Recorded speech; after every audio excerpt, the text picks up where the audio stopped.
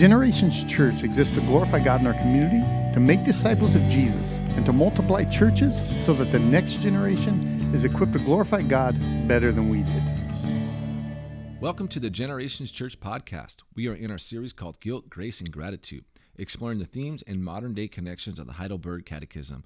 Hey everybody, it's me, Scotty Hines, one of the pastors here at Generations Church, and joined once again by my friend and lead pastor of Generations Church, Jeff Ludington. How are you, Jeff? I'm well, man. I'm glad to be doing this again with you. Yeah. Like we said in the last episode, man, we had some misfires, and what everybody doesn't know is we took time off for the holidays, right?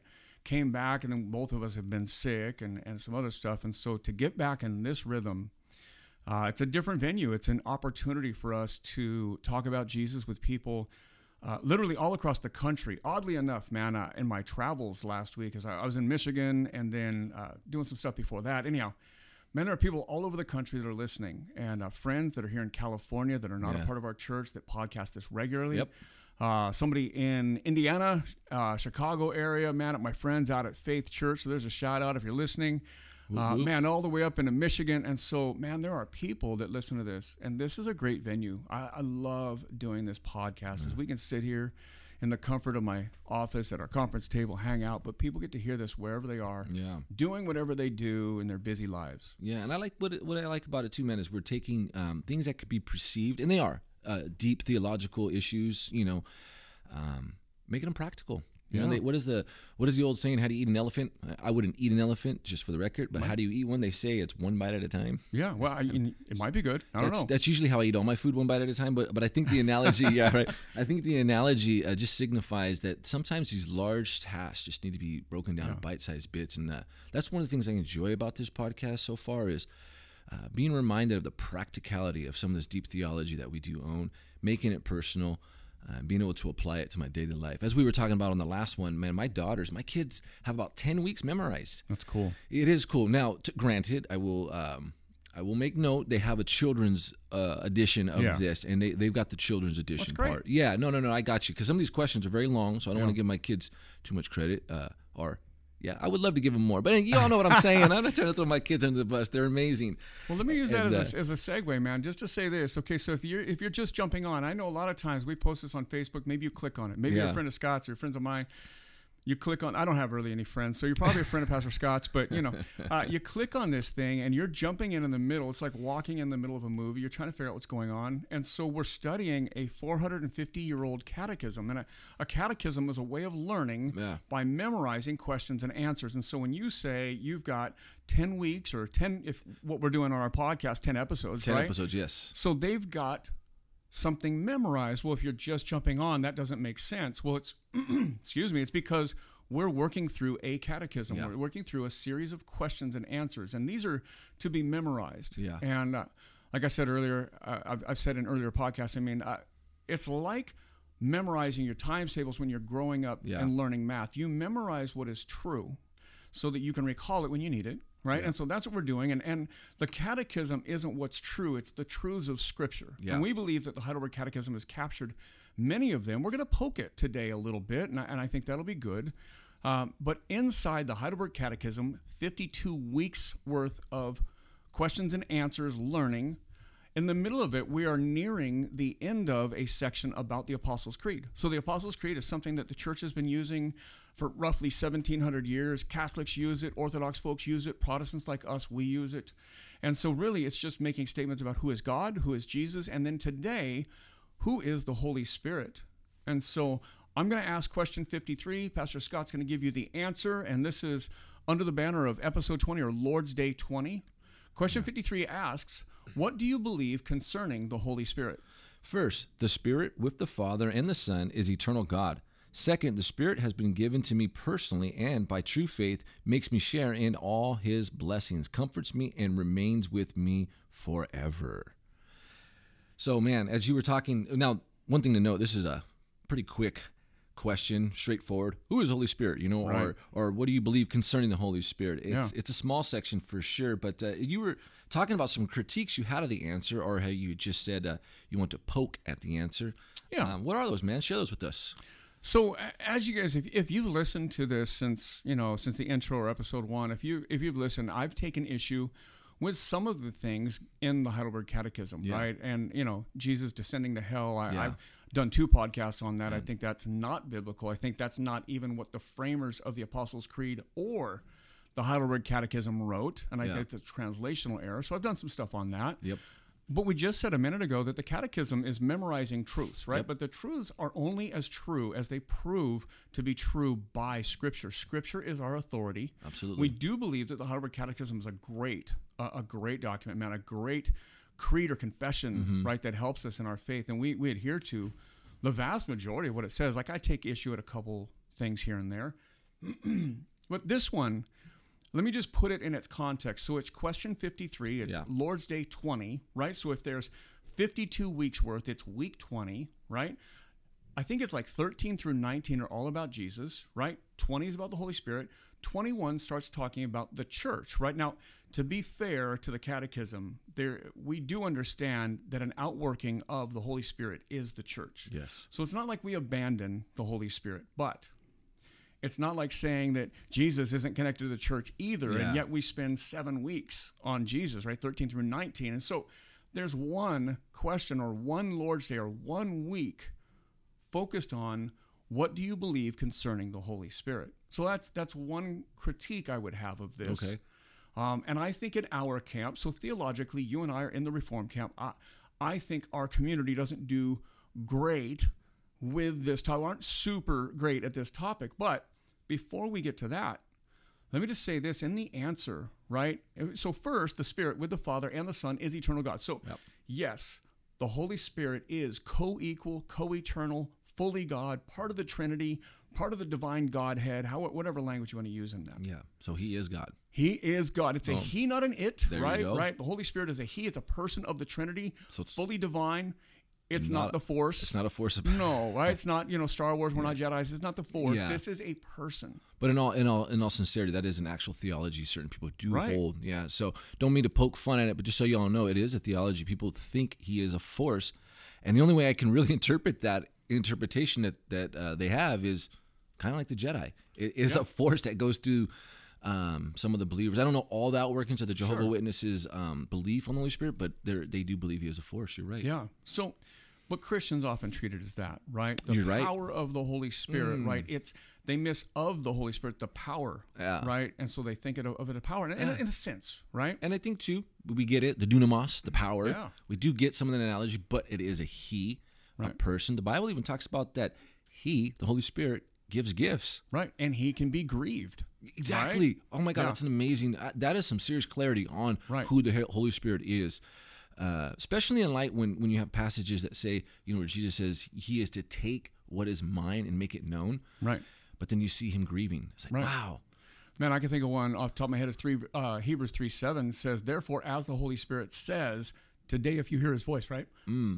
Excuse me, man, my throat's not doing great today, but the Holy Spirit speaks, right? So there, again, if we could pause for a minute and say, okay, we don't always do well in our modern day church context, and I would say us in the Reform camp, we don't always do well with the Holy Spirit. And there's some jokes. I think it was originally kind of about Baptists. The Baptist Trinity is Father, Son, and Holy Bible. And that's not true of all Baptists. That's that's originally how the joke went, but that's true of Reformed folks. A lot of times, folks in our camp, man, really don't know what to do with the Holy Spirit. And so my other critique about this question and answer, not just it's the only one about the Holy Spirit specifically, but as it goes from noting that God, the Holy Spirit, is a he, a person, a part of the Trinity, right? But then it says, second, the Spirit has been given to me personally, and by true faith makes me share in Christ and all his blessings, comforts me, and remains with me forever. Now, it's very me-centered in that sense. Yes. You just said something earlier that the Spirit glorifies Christ, and there's a lot of things. The Spirit, I remember in seminary, I remember hearing this, and it stuck with me that the Holy Spirit is the shy member of the Trinity, right? And I'm not saying that the Holy Spirit is shy, but there is this sense that the Holy Spirit glorifies Jesus. The Holy Spirit glorifies God, just as Jesus glorifies God, right? Yeah. But the Holy Spirit isn't glorifying himself, right? In the Reformed community, we use the, kind of in the economic Trinity, for those of you nerds that are listening and like those things, right? That God the Father ordains, Jesus Christ the Son accomplishes and the Holy Spirit applies. When we talk about salvation or whatever, the gospel to us, right? So God has ordained, Jesus accomplished, the Holy Spirit applies to us. So the Holy Spirit has a role, Yes. and a function, and that's not often seen. And so in the Reformed community especially, I think there's a lot of diversity. There's some Reformed charismatics, and if you're unfamiliar with that term, those are the ones that see the Holy Spirit as very active, very powerful, very miraculous today. There are cessationist Reformed folks, Sproul, who just died, R.C. Sproul, Yeah. and who is a loss to the Oh, my church God, community. he's a rock. Died, a year or two ago. Yeah. And he was a cessationist, and so Yeah. his view, if you're unfamiliar with that, is that the Holy Spirit did miracles through Jesus, through the apostles, through those that knew Jesus, in the early church until and this is an oversimplification, but until the Bible was put together, right? And really that became the witness. And that before that, it was to show that the apostles had authority, that they had authority from God to be apostles. Yeah. And then those apostles wrote scripture, and that really a lot of the big miraculous raising of the dead, doing these things, that ceased either at the end of the apostles' life, what some think, or at the canonization of scripture in the 4th century, others think, right?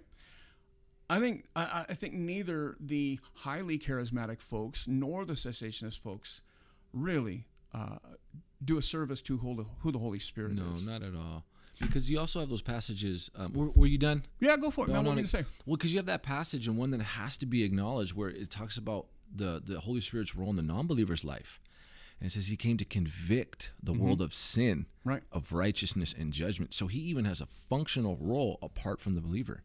And to assume that his role, and I'm not saying that's this represents R.C. Sproul at all, but to assume that he has ceased to work would be you would have to question how is a non-believer come to faith. Sure. Because it's the work of the Spirit bringing life to them. Yeah. And so if we could take the miraculous on that, that's a good pivot point, right? So how does a person go from non-believer to believer, if we want to just ask that question? Well, the Holy Spirit's involved in that. Absolutely. Right? Yes, and God has ordained, Jesus has accomplished, but the Holy Spirit is taking what God has ordained, what Jesus has accomplished, and is applying it to the non-believer. We call that regeneration, right? Making that person spiritually alive, right? Regenerating, to generate life or regenerate life, right? So the Holy Spirit is making one alive, really. And that's like when Jesus in John 3 is asked the question, hey, what must I do? Or what do I do? Or how do I get saved? Or how do I glorify God? However, the Pharisee asks him that question. But he says this, you must be born again, right? And then there's some funny language in there around what Jesus said. He says the wind blows where it wants to blow, the Spirit, one born of the flesh and born of the Spirit, blah, blah, blah.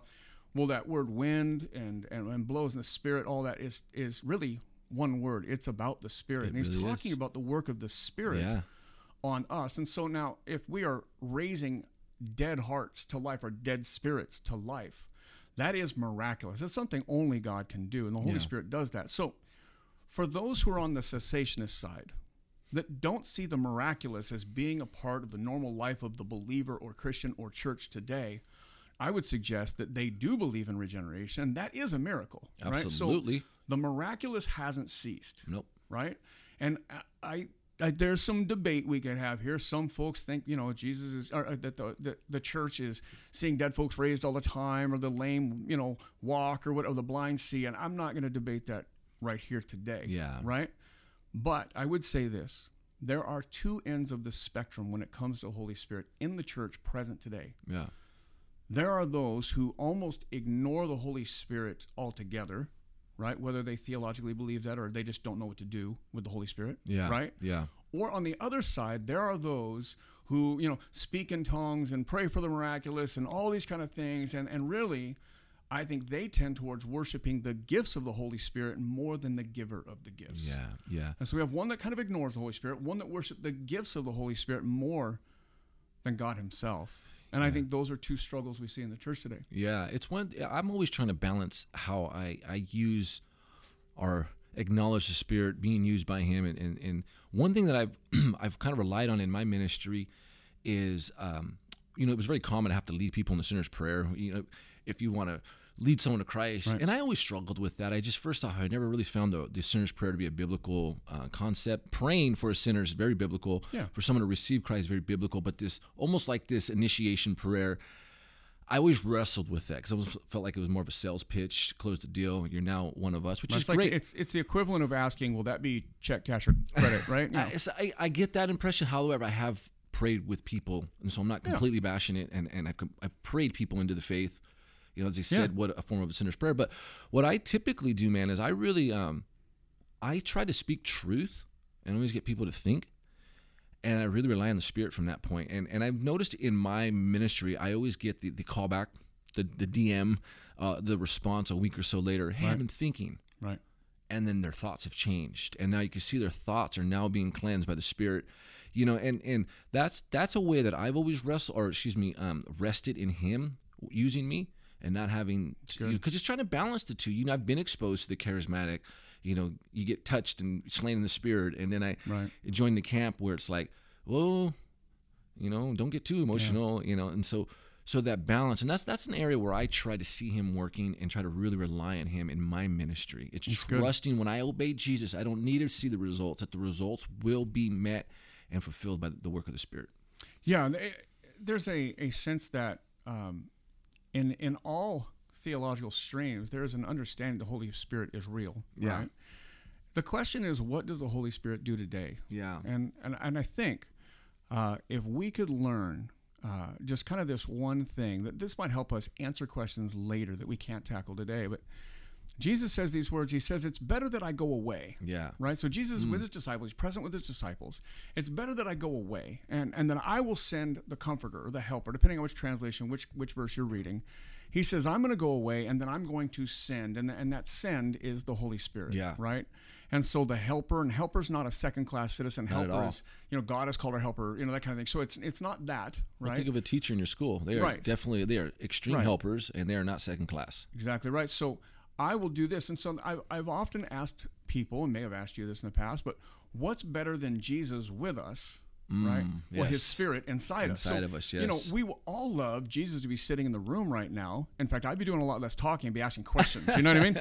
But instead of Jesus with us, you know, around us, but it's really His Spirit in us now. And so that's why Jesus says it's better to go away. So the Spirit in us, right, when you talk about sharing your faith or leading someone in prayer or whatever, and that is empowered by the Holy Spirit. Absolutely. Right? That our life, all that we do, especially around spiritual things, ministry things, gospel things, right? That it must be empowered by the Holy Spirit. Can't do it in our strength. No. Right? It's not my words on a Sunday morning in a message that change any lives. My words do nothing. Nope. Right? But that when the Holy Spirit uses me, right, the words of God become spoken. I'm not saying in any kind of, you know, perfect sense, or I don't make any mistakes or anything else, but by the power of the Holy Spirit, those words go forward and lives can be changed. It's not my words. Yeah. It's the Holy Spirit doing it. Yeah. Well, right? Well, if He's going to take what is Jesus and make it known, then when we are preaching Jesus, He then takes that preaching and makes the hearer know. Exactly it's, right, it's a man. wonderful relationship. When you really, and again, I think any honest pastor, theologian, just a seeker of biblical knowledge will understand that, man, the Holy Spirit is something you're going to be learning for the rest of your faith. Yeah. The concept of 3 in 1. Yeah. I mean, the concept of Him working behind and through the Spirit. It's amazing. It's as Megamind would put it, unfathomable. Right. But it's an encouragement, though, to know that when you apply Scripture, right? When you know Scripture, you speak Scripture, and you apply Scripture, that the Holy Spirit is there working alongside you, man. It's such a comforter. You know, there's this idea, man, that, and it's true, but the Holy Spirit can be a very controversial topic in the church. And I would say this, here's why. On one side, you have people that really are not sure what to do with the Holy Spirit, and that could be theologically, or that could be for whole other reasons, just not knowing what to do, right? And on the other side, it seems like everything is the Holy Spirit. Everything is this, and it's all these things. It looks a little, you know, like it looks inconsistent with Scripture. Yeah. And so if we just begin from the place, and we can't solve this in 20 minutes, Not right? at This all. is something the church has been dealing with, right? But if we just begin with the place that anything empowered by God in our lives is the Holy Spirit's work in us, around us, through us, to others, right? Yeah. even the very process of people coming to faith is a work of the Holy Spirit regenerating their hearts. Yeah, and so, man, I think of that verse, Hebrews 3:7, just one portion. It says, today if you hear his voice. And one good way to know if you're hearing the voice of the Spirit to those of you listening to this podcast is this. Hear the conviction that may be taking place within inside of you, the wrestling that you have. And then take that wrestling and match it with Scripture.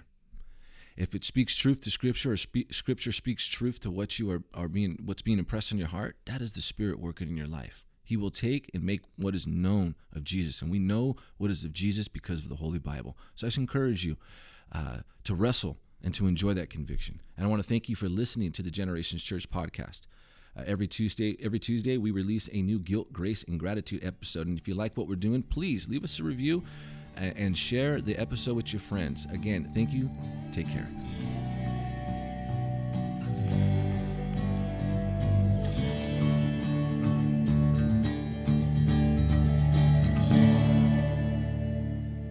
For more information, visit our website at genfamily.church, GEN family.church. You can also follow our social media accounts at Gen Family Church.